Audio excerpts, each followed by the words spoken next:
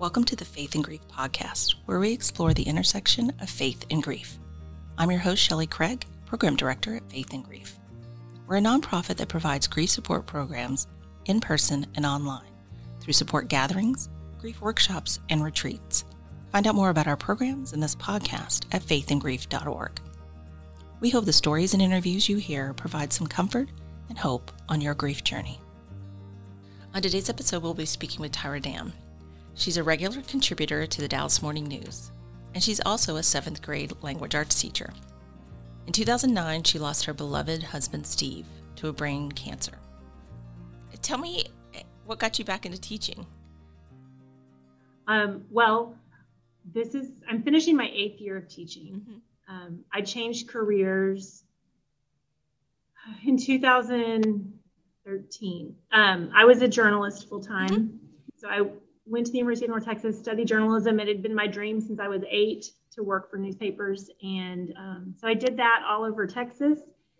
And then in 2005, our second child was born. And so I quit the Dallas Morning News, but then started freelancing right away from home so that I could take care of 2 kids. And my husband, Steve, had a really demanding job. And so we made that work. And then he was diagnosed with brain cancer in 2007. And so he was able to continue working, and I was able to continue to freelance really from almost anywhere. So even MD Anderson visits, I would have my laptop with me, or all the ER visits we would have, I would continue to work. He passed away in September 2009, and I did the best I could to continue freelancing, but it's not a good single mom job. Freelance is good when it's a second income, but being the sole provider, it really made me nervous. I wasn't sure that, one, I could afford insurance long-term for the kids and I, and 2, just the hours are, not great. And some months you make more than others. So with all that in mind, I knew I needed a different career. So I've been passionate about education since I was really young, and had written some about it. So it seemed like a good fit, and, having a schedule that would work with the kids. So I was working full-time at a church in communications, and then at nights and on weekends, I would study to get my teaching certificate. So I started that in 2013. Oh, wow. I think so many people have those second chapter careers, and I think that's, none of us probably will ever have just one career in our lifetime.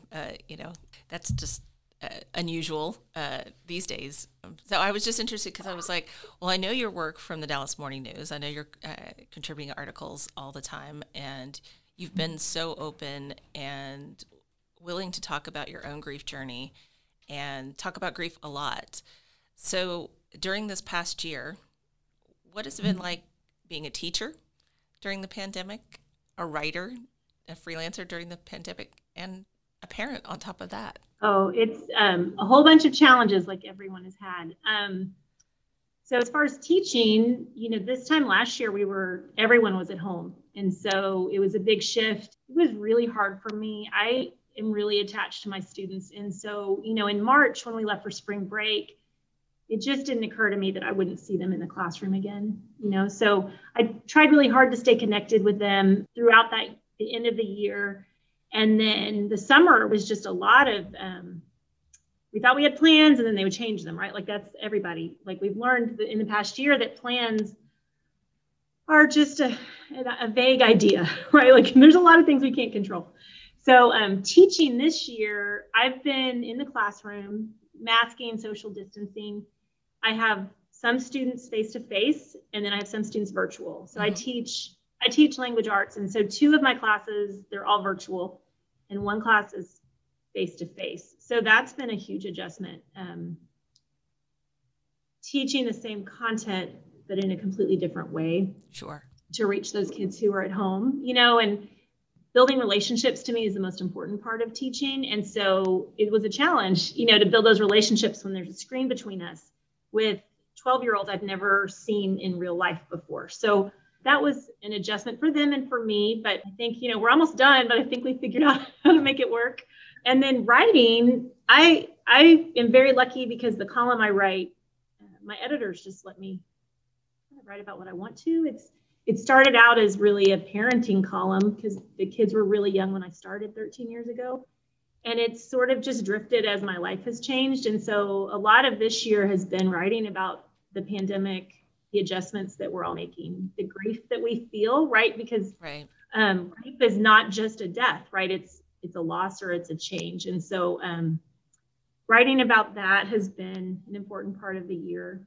And then as a parent, my 19-year-old is in college. And so he's had a huge adjustment because a lot of his classes are online and he's out of state. So for me, it's a lot of faith that he's going to make good choices and that he is staying connected, being at a school where he doesn't know many people from home. My 15-year-old, she's had the same challenges a lot of teenagers have, feeling disconnected in a lot of ways, missing the activities that we used to have. Some of the social events that were a part of her life are not there right now. And so parenting her through that has been a challenge as well. And I know these are not unique, right? Everyone is dealing with these things and helping others through it as well as ourselves. I've almost decided we need to get some new vocabulary. Maybe we need to go to a different language or something because we've worn out the word challenging, unprecedented, crisis. There's so many things that we've experienced this year. But like you said, we all have experienced grief at some level during this time. Many people 14, 15 months ago, were just going about their business. And certainly there were plenty of people who were grieving before this. But this time of stillness at times and disconnection just because we're not in our normal habits and not doing all the busy stuff that we normally do. Some folks who were grieving, it comes back because of the quietness, but also there's just been a huge amount of loss on so many levels. In your writing and maybe those readers who reach out to you, what are they talking about during this time? What have they said? Well, some of my readers have expressed almost guilt, and I think I feel this a little too, in that they haven't been ill. I haven't been ill. I have lost friends, but not my closest friends. I haven't lost any family members to COVID. And so I feel, and I think some of my readers feel a little sheltered at times because we haven't felt that huge loss from COVID that some people have or communities have felt. A lot of them write about new habits. This has forced everyone to slow down in some ways and to consider what's really important. And so I write a lot about that, and my readers respond to that as well, creating new habits or letting go of things that we realize weren't as important, perhaps. My readership tends to skew a little older, probably because newspaper readers, are older, at least the ones who write me. Yeah. And so they share a lot of stories about staying in touch with family members in a new way, not being able to visit children and grandchildren, or having to adopt technology in a way that they didn't need to before, kind of pushing them out of their comfort zone. And I think that's been huge too this past 15 months is we all had a comfort zone and we've all been pushed out of it. Most of us not because we chose it, right? Right. So to me, there's a difference. When you push yourself and you challenge yourself, you're prepared. None of us were prepared for what happened. And so, but I think at the same time, people are finding silver linings and they're finding what they can that's good from all of this, while also honoring the people who've been ill and those who died and those families who feel that loss and were not able to grieve in the way that our traditions have supported in the past. It's just made it really hard to even grieve in a way that we expect or that we have done in the past. Yeah. I mean, we hear it from the participants in our programs over this last year, both from those who were grieving before the pandemic started and those who've lost a loved one during this time. None of it's been typical. And so I hate to use the word normal because I don't think there is really a normal anymore. Typical, what we're used to. And like you said, many people haven't been able to have a funeral. They haven't been able to grieve in a formal way or in any way that they sort of imagined would happen. It's definitely been unusual in that sense. And then there's so many people who have experienced that, which is, right. The numbers are far too high to go into because there's just so many people there. As far as your readers, what about your students? How have they been doing? That's a good question. I teach gifted and talented students. I've had, well, my numbers have varied, but right now I have 78. I think I started the year with 83. We've had moves and different reasons why the numbers changed, but they are typically very deep thinkers. They're very aware, of current events. And my virtual kids, the kids who are learning from home, there's a deliberate reason for that. And so they have celebrated the news of the vaccine. They were really interested to know if I was getting vaccinated, and they've been very protective of their families and then of me. It's really sweet because when I check in with them individually or as a group to ask how they're doing, a lot of them instantly ask, "We're okay, but how are you?" Because they recognize that, working in these conditions, especially early in the fall when we didn't really know what it would look like at school. Sure. They are adjusting. They're being forced to adjust in ways that I know they're building resilience, but I wish they didn't have to.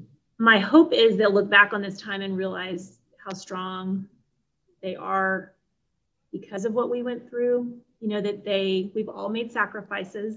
They've had to cut back on their activities. A lot of my families are first or second generation immigrants. And so a lot of my families typically will travel to Asia for the summer or over a long holiday. And they've not seen grandparents, aunts, and uncles, for almost 2 years now, as they traditionally would have. And that's been a really big toll on them because the family unit is so important. And so they express that in their writing more than by talking, So I've learned a lot. It's great as a language arts teacher because I really get to know them from what they share in their writing. Yeah. And I wonder with this age group, so they're 12 and 13 now, like what they remember as normal. I know, of course, they have memories of 15 months ago, but I wonder how long this adjustment period will be. And then long-term, what they'll remember about life before COVID. But right now, they adjust pretty well. They were born with technology in their hands pretty much. So right. Taught. Exactly. Well, I said for the digital natives that they are, if there was a time for this to happen, we at least do have the technology. It feels like you're talking about the $6 million man, but, we have the technology and we do. It's not been easy to adjust to, school through Zoom or just FaceTiming family and friends and not having holidays like you mentioned your students not being able to travel like they normally would to visit friends and family. And I think all of us have felt that, like it's just been so weird, but the technology has been there. I love what you said about being a language arts teacher and you get a better view of your students from their writing. I think it's so true because for them, they live so much of their lives online. Right. And you find out a lot more there about them than you do maybe in a classroom situation, because I think that's a benefit of being a language arts teacher. You do get to know your students in a different way. Absolutely. And it's a good way. This is a great age to introduce objective news stories and then allow them to express their opinions. They're really starting to, move away from maybe what their parents' opinions are. And I see them forming their own ideas. And so it's exciting to see that. I don't see it all the way through to fruition. A lot of that will mature and develop after they leave me, but it's fun to be here for that beginning stage where they're starting to really see themselves separate maybe from their family unit and establish their own identity. Yeah, I think in one of your recent articles, you were talking about critical thinking being so important and just for this age group. It is, but when we all think back, there's so many things that you remember from the middle school years. You don't really remember elementary school as well. You might have had a cool teacher or a nice teacher or whatever, and a couple of things. But middle school is when things start to get solid a little bit. And right. Yeah. So it must be exciting to see that, start to think about who they really are and what their thoughts and beliefs are and that type of thing. I love that. Yeah. Well, we haven't talked much about Steve. Tell me about Steve. Well, Steve was bigger than life in a lot of ways. We called him a Renaissance man. He was a musician, so he played trumpet in high school and college. He marched with the University of Michigan marching band. He played trumpet actually in our church with the church choir. He sang in our church choir. He had an English literature degree and an MBA, so he was kind of the best of both worlds. That idea of critical thinking and being really well read, but also being able to analyze and make tough decisions. So he spent most of his career with Children's Medical Center as an administrator. And he founded the first clinic at the time. It was called Physicians for Children. And it was set up to give patients with CHIP and Medicaid access to quality pediatric care. So it looked like a regular pediatric office, like kind of typical suburban families would take their kids to, instead of those families relying on the ER for needs. And so he established that, and then he expanded it, and now I don't know how many tens of thousands of kids are treated in that, based on that model that he developed for Children's. He was really charming and outgoing. I'm pretty introverted, and he was my opposite in that way. He had done theater in high school, and then actually did community theater when we lived in Lubbock. And then he was a runner.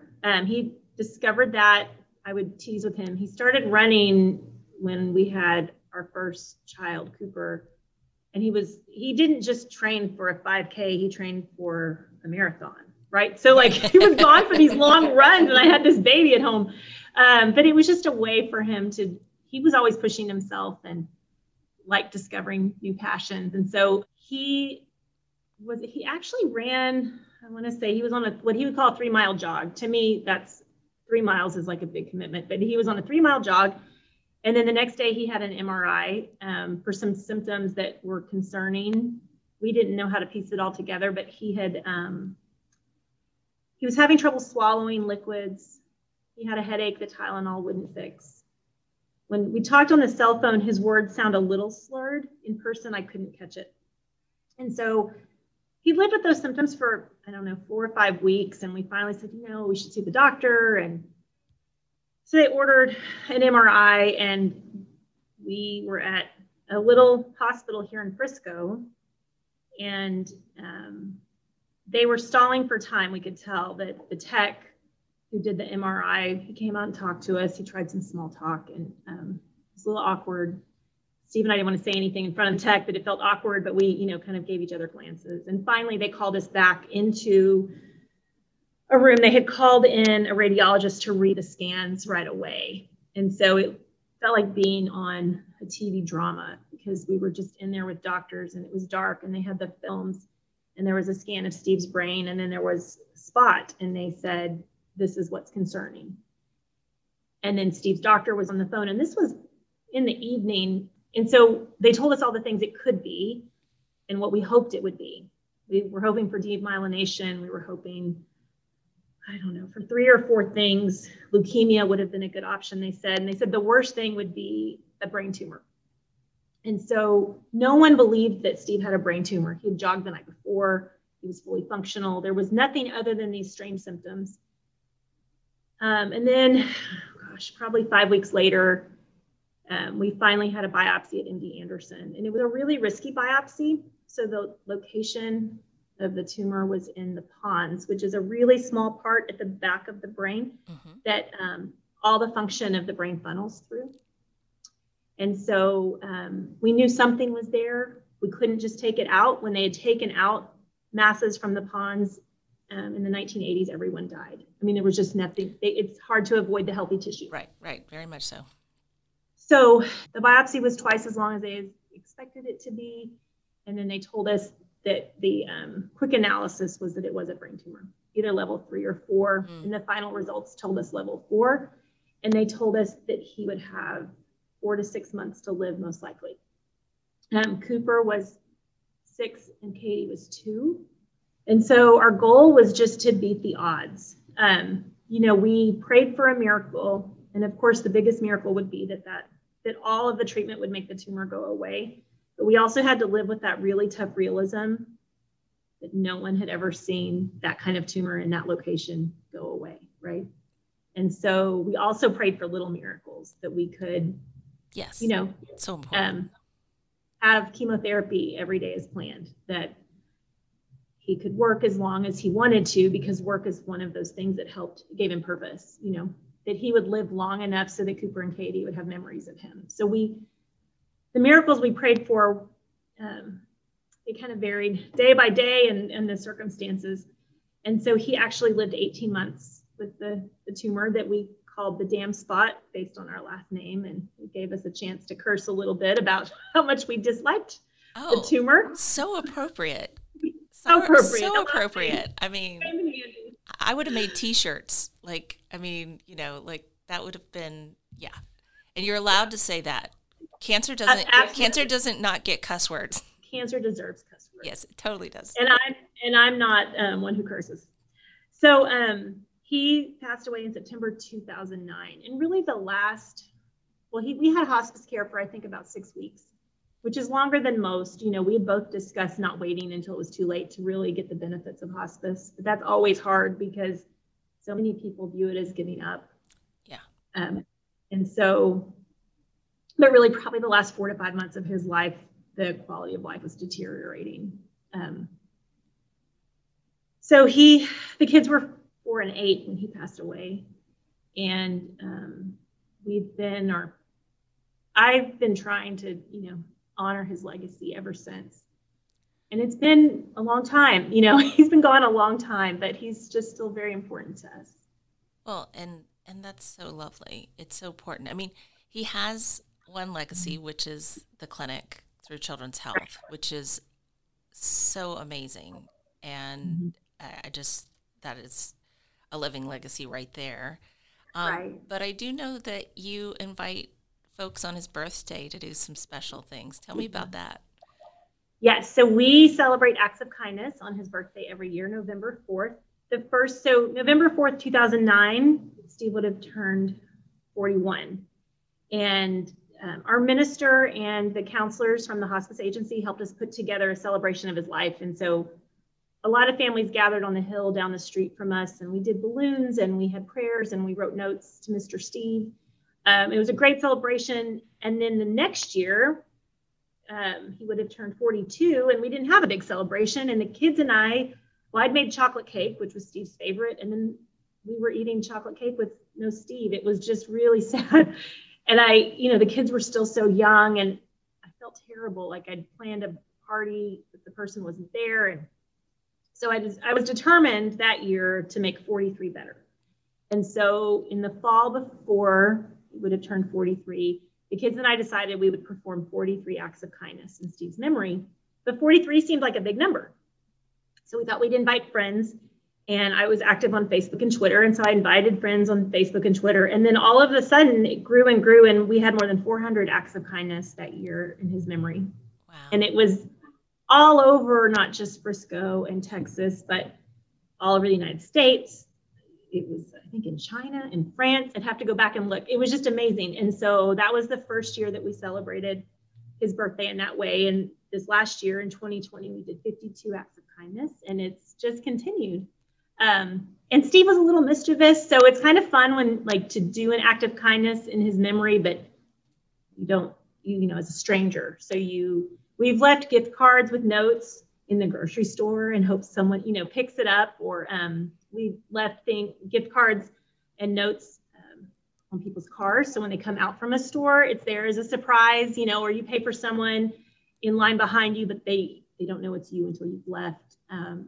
And then there have been some really grand gestures. One was, I always cry when I think of this one. So it was Cooper's first year at Auburn University. This was 2019.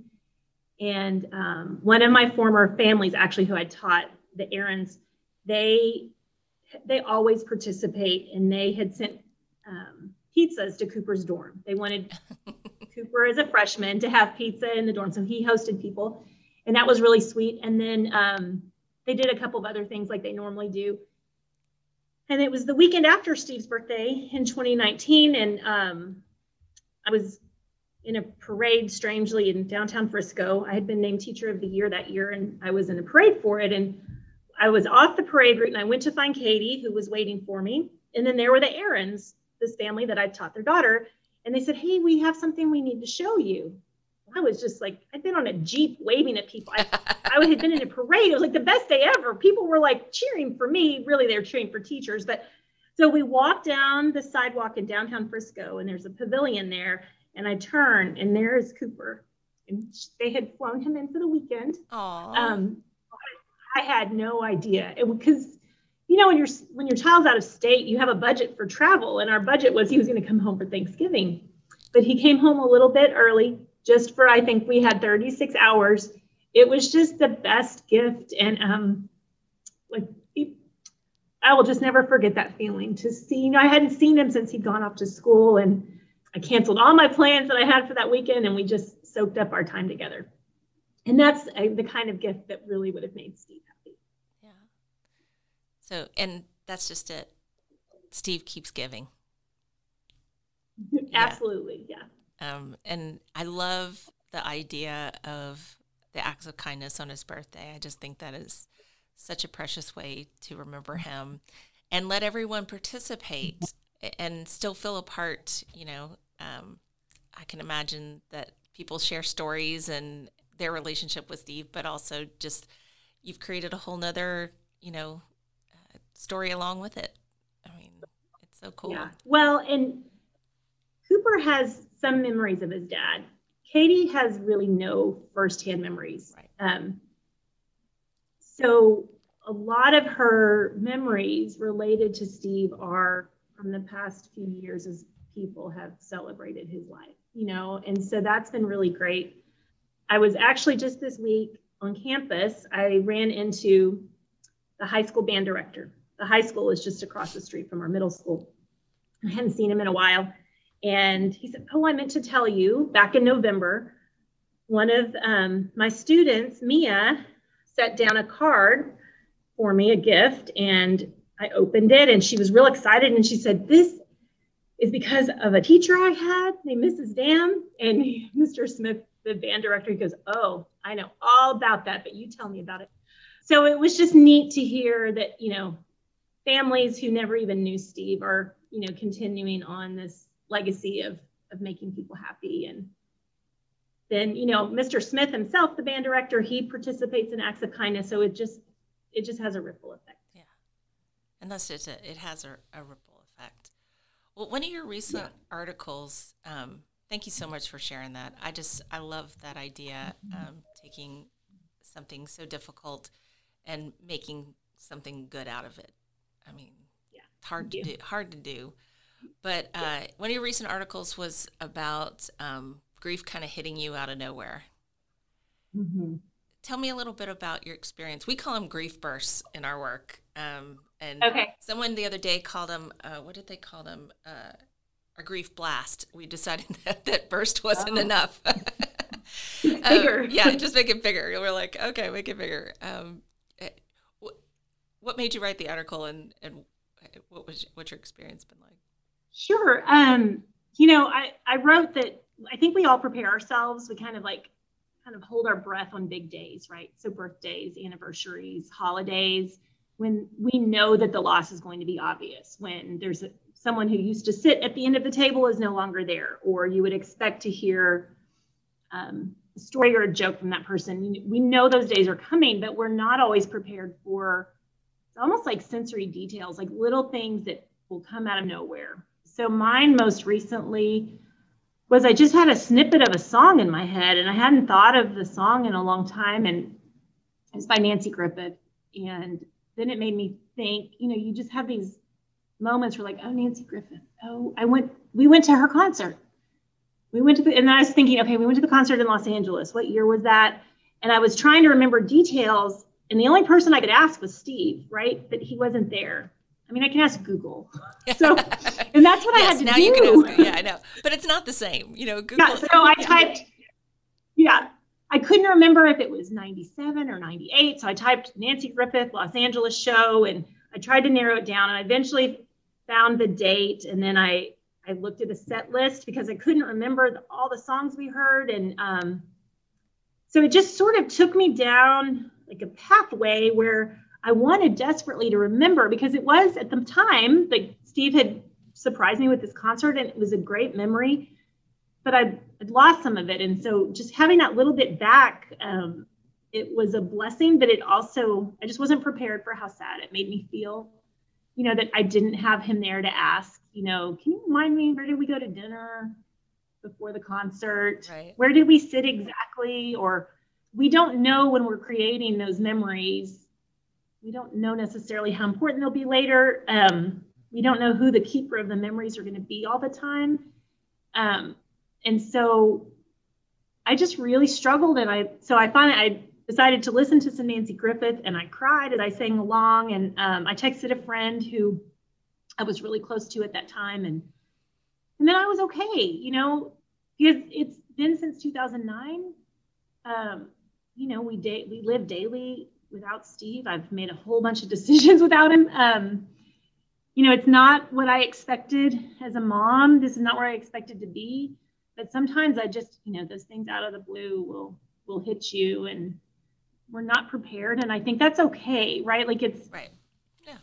I think it was maybe for a reason that I had that song in my head, and I revisited the lyrics, and they were really meaningful. And but it also helps me remember like how important special moments are as we're creating them, because I don't know who the keeper of all my memories will be later, right? So right. I don't know if I'm explaining it well, but no, I think it's so true, because for those of us who are grieving the loss of a loved one of the things that I hear over and over again is, you know, I'm worried I'm going to forget. I'm going to forget their face. I'm going to forget their voice. I'm going to forget, you know, those happy memories that were just everyday memories. You know, it's the big event stuff. You've got photos, you've got, you know, and now it's a little different because we photograph our food. But, you know, like for a long time, you know, we didn't have all that. Right. But in 1997 or 8, I wasn't blogging, right? I didn't record everything that happened in my life. And so if it's not written down, I don't remember it all. Exactly. Yeah. But it is so important for us to think about that for our loved ones. And if we can, like for your kids, you know, like you said, for your daughter, most of her memories are from other people's experience with Steve. Right. You know, because she doesn't remember it. She was small. And it's so important to create something if you can. I know I've certainly heard from folks in our gatherings and stuff, is like, I don't know that I can do that. Like, I don't know if I'm ready. And like you said, those anniversaries, you can kind of start to prep yourself. You know, like, okay, I got to know that a few days before the anniversary, I need to get ready. But it's different when it just comes out of the blue. Absolutely. Yeah. And that's, to me, one of the weirdest things about grief. Like, it just shows up with the lyrics of a song, you know? Right. Yeah. Well, and it was a good reminder for me. Like, so in that day was a rough day for me. We don't know all the people around us who might be having those grief bursts, right? So when we're interacting with others, I certainly didn't tell everyone at the grocery store how I was feeling that day. You know, anyone I interacted with, they didn't know what was going on in my heart. And so I've been trying to keep that in mind as I'm interacting with others, that I really don't know their full story. I don't know what their struggles might be and where they are in a grief process, because I certainly don't want to be judged, you know, for having a grief burst in 2021. I just think it's important that we remember that everyone is on a journey, and we're not always privy to where they are, but it's important to be kind and understanding regardless of what we know about them. Right. Thank you for sharing that, because I think it's so true, especially right now, because we all have added burdens that we probably weren't prepared or thought we'd be carrying right now. We've got a lot of added stress, loss, grief going on, and you know, we're starting to get what feels like the typical world starting to come back a little bit. But at the same time, I'm timid about it. And in ways, it's kind of like when you are first grieving, you're kind of in this fog, and it's just, you're wandering around, and then you start to get back into the world, and it just feels odd. I mean, Yeah. it just, you're like, why aren't all these people doing what I'm doing? Like, like, don't they understand? I say it many times on the podcast before, in generations past, you could identify when someone was grieving. They either wore black or they wore an armband, or the community was small enough that you knew, that person Right. lost someone, so that they were aware. Now that's not true. So I think what you're saying about, not knowing everyone's story is such a way to show compassion to others in this time. Well, you talked a little bit about your faith, and you came to a Faith and Grief gathering as you were grieving, but also during this last year. What have you learned about your faith, about your connection to the sacred and holy, and what's God done for you? No, I did not grow up in the church, and so I was baptized right after we got married and became really involved in United Methodist Church as an adult. I've just come to rely on so many parts about the church, the community, just having a group of people with shared values, or maybe not exactly this, we're not all in the same place, but we kind of know the direction we're going, and we're kind of on a similar path, has been really helpful. I find I'm a word person, so, I have like little bits of scripture. In no way do I know entire verses and can tell you, all the citations, but little snippets of hymns and little snippets of scripture that I rely on. One of the most important things for me has been understanding my identity. We all have different identities, and for so long, my identity was Steve's wife. And so then, transitioning to being the widow of Steve, like, is that my identity? Well, not really. I mean, it's part of who I am. And then, is my identity rooted in my kids? Well, that's great when they make good choices, right? But when your kids make bad choices, then you start to question, well, is that really my identity? I've really become, I try to center myself on reminding myself that my identity is rooted in is being a child of God first. And that's where I start. And so no matter what my current role is, and right now that's, a single widowed mom and a teacher and a volunteer and a writer, all of those things can be taken away, right? Like just my identity as being Steve's wife was taken away by a brain tumor. That role shifted. But if I continue to root myself as a child of God who believes in Jesus Christ, then it provides me strength. And I know that can't be taken away. That I could lose all my jobs tomorrow, and tragedy could befall my family members. I hope that doesn't happen. But if it did, I still am rooted in knowing that I was created by God and I was placed on earth to improve the lives of others, no matter what my current role is. And so even in the pandemic, that's been really helpful because, again, so much has been stripped away, right? I haven't been able to travel like most of us haven't traveled very much. We haven't been able to celebrate friends the way we were used to. Like those things that I always thought, well, I'm really good at this. I'm really good at planning a trip and executing a trip. I'm really good at celebrating a friend on her birthday, whatever it is. Even when all that is taken away from us, it's good to know that there's something stable. And for me, that's knowing that I was created by God and what my purpose is in life. Thank you for sharing that. That's so powerful. Especially when, like you said, your identity changes after grief. Sometimes it's hard to see that, but I love that sentiment. I think that's lovely.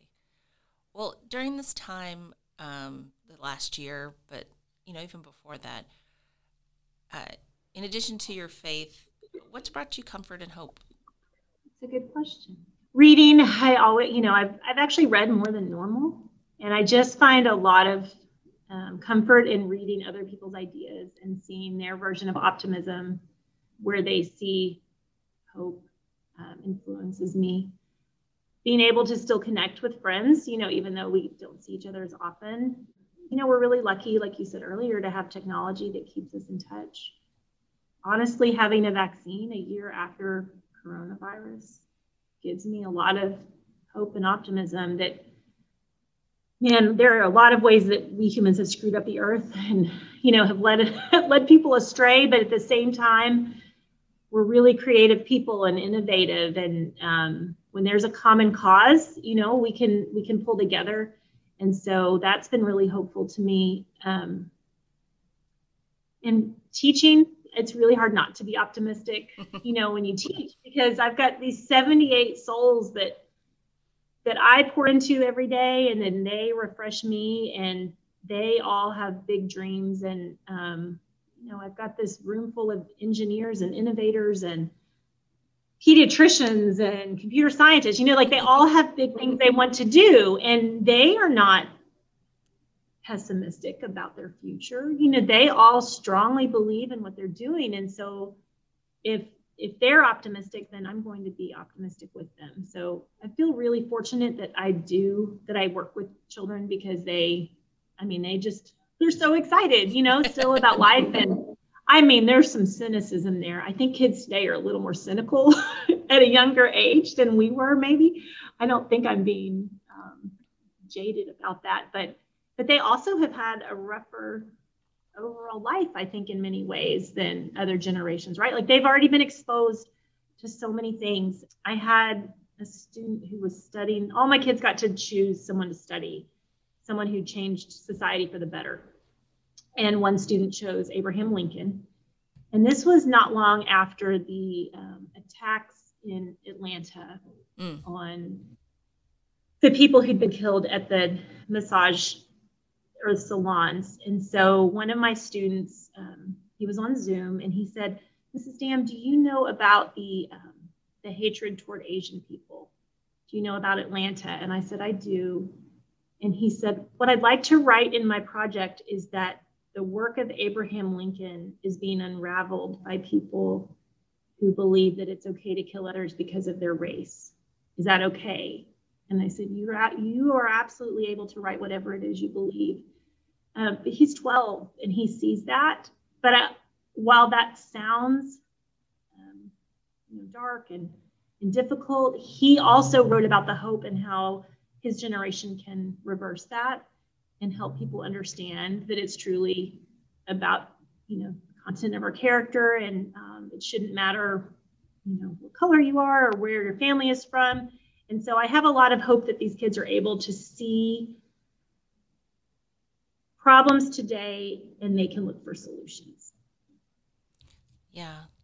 Maybe after each class, you can shoot out the best from each class, so the rest of us, as cynical old folks, could get a dose of that, because, and I love that. Yeah. I think sometimes adults give kids sort of like, they don't know, they're too young, but they do know. And this generation of kids, and your kids are the same age as my kids are, in their lifetime, they have seen so much loss, challenge.